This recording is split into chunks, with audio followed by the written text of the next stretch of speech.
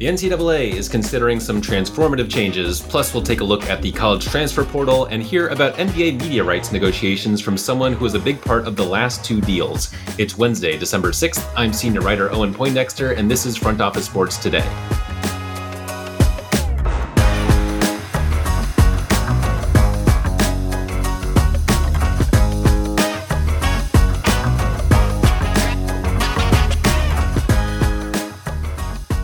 NCAA President Charlie Baker has made some major proposals that could open the door to some form of direct athlete compensation. Joining me now to discuss is Front Office Sports reporter Amanda Kristovich. So NCAA President Charlie Baker published this letter he sent it to the D1 schools that had a number of proposals. One of them opens the door to directly paying college athletes. What does it say, and what's your reaction to all that? Yeah, so the letter kind of has a few main suggestions, basically predicated on the idea that the NCAA needs to reform and needs to present its own plan for reform, given the fact that there are all these other outside forces that want to reform the NCAA for it, right?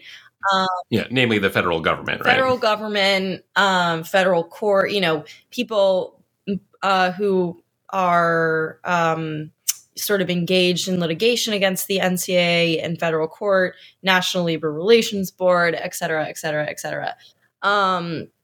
So Baker's proposal essentially says that Division I schools who make enough money should be allowed to sort of, loosen regulations on their own compensation rules for what they give athletes from an educational perspective, right? Like the educational benefits. That was one of the things he said.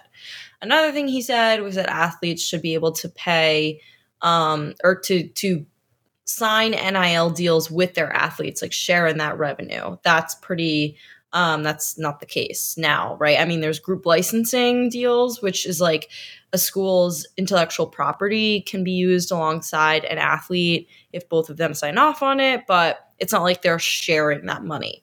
And then the third thing, which is sort of what you were referring to and what people say is the most quote unquote revolutionary, is that a certain quote subdivision of the schools that make a lot of money should be required to put $30,000 per. So it's for up to half of their minimum half of their athletes, right? $30,000 per athlete into an educational trust fund every year. So that's theoretically what would be quote unquote compensating them. So just to zoom in on that last part. So would it be that each athlete gets their own fund and they get $30,000 per year in that fund, or up to $30,000 per year? And is that all athletes in the school? Half of the football team, the basketball team, but also the volleyball team, the squash team? It's half of all athletes? Yeah, I mean, look, I don't know. It didn't specify. What I think the deciding factor is going to be is obviously they would have to comply with Title IX, which is the federal statute requiring athletic departments to give equal opportunities and resources between male and female athletes. So I think that would be the deciding factor. And then the other thing is from a logistical standpoint, I don't know if all the money would be pulled together in one trust fund or each athlete gets their own. And then also why only half of them, I don't know. But I think Title IX would likely be the deciding answer to your question there. Okay. Yeah. Interesting. Yeah. Obviously some details are still to be hashed out, and this is still just a proposal right now. That piece about the schools being able to share in NIL revenue and have it kind of be more of a direct, the school kind of maybe coordinates more of these NIL deals and shares them with the students. How do you react to that? If you could unpack that for me. I mean, immediately my head goes to, okay, is that the mechanism that would allow athletes to get a share of media rights revenue? because there is a federal court case that Front Office Sports is covering and has covered that is essentially arguing that NIL should be that media rights revenue should be NIL revenue because the athletes are like, their faces are on TV, they're playing the game, therefore it's their name, their image, their likeness, and they should get a share in these huge deals. Currently, that's prohibited on NCAA rules, like very specifically. So I think that there would need to be a clarification, and I think it's like probably knowing the NCAA, it's purposefully vague how they phrased it, because how they phrased it is pretty much just like what I said to you. So my number one question would be like, if that, or not my number one question, my number one observation would be if it included media rights revenue. So like athletes could get a share of, the Big Ten's deal with Fox and CBS and NBC, or the SEC's deal with ESPN. Like that would be that would be significant to me. Other than that, it doesn't feel as significant. Are there any other pieces of this puzzle that we should be considering here as we kind of figure out what's going on? I mean, ultimately, like, I think the reaction was interesting. Everyone was calling this like revolutionary. They were calling it unprecedented. I don't think it's particularly revolutionary. There are folks who, have covered this beat longer than I have, who pointed out, maybe not even journalists, but like advocates, people involved in these lawsuits, that like this specific proposal was an idea that was floated a decade ago as a result of the court case that allowed for NIL rights. So, I find it to be like potentially like a step in, a forward moving direction, but I don't think that it doesn't address the main question that is going to be the number one question about college sports next year and moving forward, that everyone is trying to answer in court and in Congress, which is, are athletes employees, right? Like, this is giving them a little more money than they had yesterday or the day before, but it doesn't answer the question of whether or not, they're employees. It doesn't give them employee status, which seems to be where a lot of this is going. So I personally did not find it to be as revolutionary as some other people have. Amanda Kristovich, thanks so much for joining us. Yeah, thank you.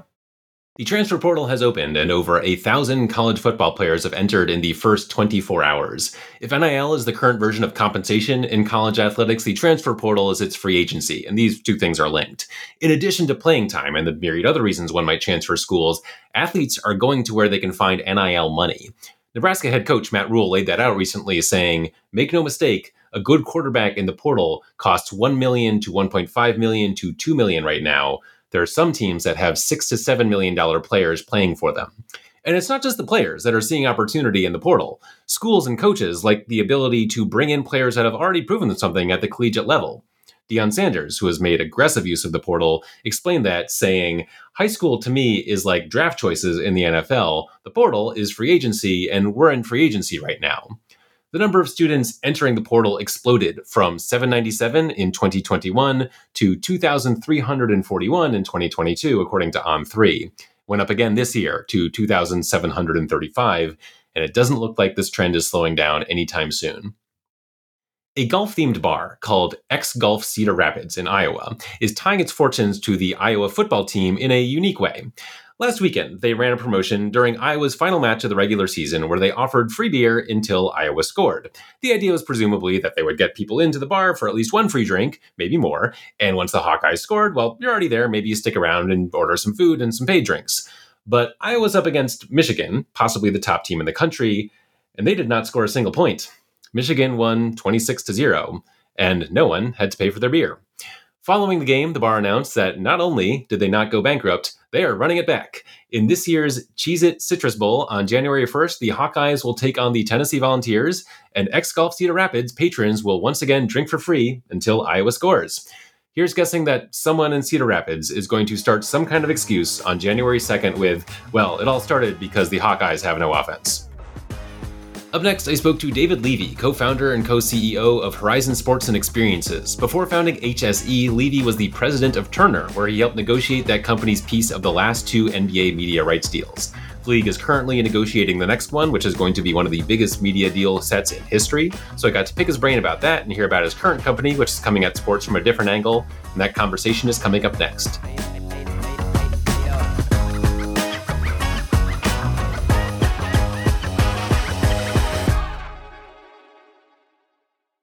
I'm joined now by David Levy, co-founder and co-CEO of Horizon Sports and Experiences. Welcome, David. Owen, thanks for having me. Yeah, great to have you. So we've got a lot going on. You're one of the organizers of the Pickleball Slam 2, which has pickleball players facing off against tennis legends. What's the story behind this event?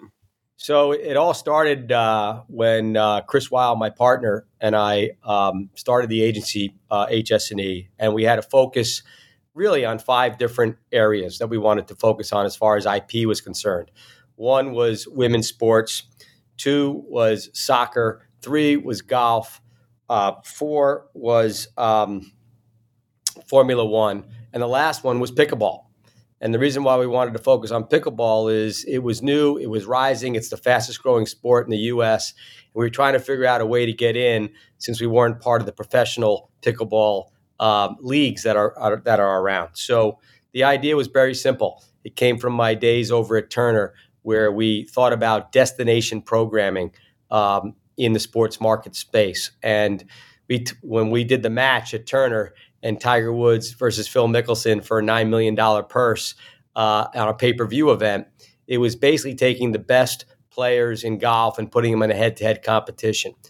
And so with that kind of vision, we thought about pickleball, the rising sport, and taking the best racket players in the world, the biggest brand names, and at the time was Agassi, McEnroe, Roddick, and Chang, and putting them in a $1 million purse live on ESPN. And that was really as simple as it was. And most of this destination programming, it needs to be that simple. If you can't articulate what the idea is in less than 30 seconds, it's probably not worth doing. And so fastest growing sport in America, taking the biggest brand names in racket sports and having them play for $1 million purse seems pretty simple and easy. And of course, it was a success, which then led to Slam 2, which we now have airing on February 4th in primetime on ESPN a week before the Super Bowl. And we have McEnroe and Maria Sharapova playing up against Agassi and Steffi Graf, which I think is going to be amazing. We're excited about it. Sales have been great. That came about because in Slam 1, Steffi Graf actually came out on the court, and the response of her being out there and what went on in social and on Twitter proved to us that it would be a great opportunity to have the husband and wife team of Agassi and Steffi play against each other, play with each other against Sharapova and McEnroe. I want to hop over to a different topic, which is that you tapping into your experience as president of Turner, which you were for a good little while, and you saw that company through 2 media rights negotiations with the NBA. For starters, is it a lot of phone calls? There's in-person meetings. Just emails and texts going back and forth. What, like physically, logistically, how do these negotiations happen? Well, I mean, from a legal perspective, let's start there. Legally, there is a negotiation period that's built into these contracts. So from a legal perspective, the NBA will talk to their incumbents over a exclusive period of time to try to work out a deal that the NBA would want to give to their owners, and that TNT or Turner and ESPN would accept as far as what they're willing to pay. So the first thing you have to do is you have a conversation with your incumbents and try to figure out the best opportunity for a price, and do they want to stick with that price, and will the NBA accept that price? Then after that exclusive window, I think then you have the opportunity to go to other distribution partners and see what the opportunities may or may not be. So in this negotiation, certainly what has changed versus when I did negotiations close to 7 years ago and did a long-term deal with the NBA is there weren't any streaming services back then. The social platforms weren't growing as big as they were. So there's many, many different opportunities in the marketplace for the NBA and where the viewers are going, where the consumers are. You see that there's a lot of cord cutting happening in the marketplace, which is the declining a universe base, both on ESPN and with Turner. There's a lot of direct-to-consumer products out there. And so if I'm the NBA, you have to look to where the viewers are going. So I wouldn't be surprised that the NBA is thinking about Amazon, Apple, Google, YouTube, Netflix as new opportunities. And then Turner and ESPN, from what I understand, both of them are now going to have some of their product be streaming on Max and on ESPN Plus. And that's even before this deal even ends. I think Max is actually putting it on during this fourth quarter of NBA. So you have the incumbents also having new platforms that they didn't have when I negotiated. There was no HBO Max or Max at Time Warner when I was negotiating early on. And there was no ESPN Plus when ESPN was negotiating that deal way back when. So I think the marketplace has changed. And if I was the NBA, and I'm certainly they are looking at it, there may be a third or even a fourth partner that may arise based on the price they're looking for, and also to generate the next. One thing that all leagues must do is generate the next generation of fans, or create the next generation of fans, right? And so that means you have to go where those fans are. And if they're not on cable anymore, then you got to make sure you find places. And I think the NFL is a good example, how they've used way back when. I think they used Yahoo as one of their platforms for a few of their games, now on Amazon on Thursday nights. So the NFL has done a good job in making sure that they generate those next generation of fans. If you're the NBA in this situation, doesn't it make sense for them to just kind of slow walk their way through this exclusive period so that, because on the other side of that, yeah, you've got Amazon, Apple, some reports that NBC wants back in, Netflix could be getting in. Don't you want to put that pressure on ESPN and Turner to bid against those other players? And what benefit does the NBA have beyond sort of this legal requirement that it sees itself through this negotiating period? What benefit does it have to actually strike a deal in that period? Well, that doesn't mean they won't strike a deal. That gives them the opportunity to also go to other options, right? I mean, they could still close a deal with both Turner and ESPN, and in that carve out opportunity to go to another one or two other partners, whether it's NBC and Amazon, or just Apple, or just Netflix, right? So there's no need to slow roll it. It's a question of, can they provide a deal that works for everyone during the time slot? So, and remember, the incumbents, if you're the NBA, there's a very long-standing. I 30 years of a relationship, 30 plus years relationship when I was at Turner with the NBA. We have a great creative team that works with the NBA. We have great production. We have great talent. Not we anymore, but Turner has great production, great talent. That's something that's valuable to Adam and the NBA team owners. And ESPN is one of the biggest sports platforms in the world. So if you can create a deal within its time frame that allows you to continue to grow your business and to create the next generation of fans where the fans are going, then that's why you wouldn't slow roll it, as you said. That's not my words; those are your words. But figure out a way to negotiate and come up with the best deal for the NBA that allows them to continue to look at other partners and where consumers are. And when it comes to finding, the number of years, the amount of money, the number of games that everyone gets, it seems like that's a challenge no matter what, but especially in this world where not only do you have to project, things like how interested people are going to be in the NBA, number of cable subscribers, but also, number of streaming subscribers. Is that going to be consolidated to a few services or spread over a number one?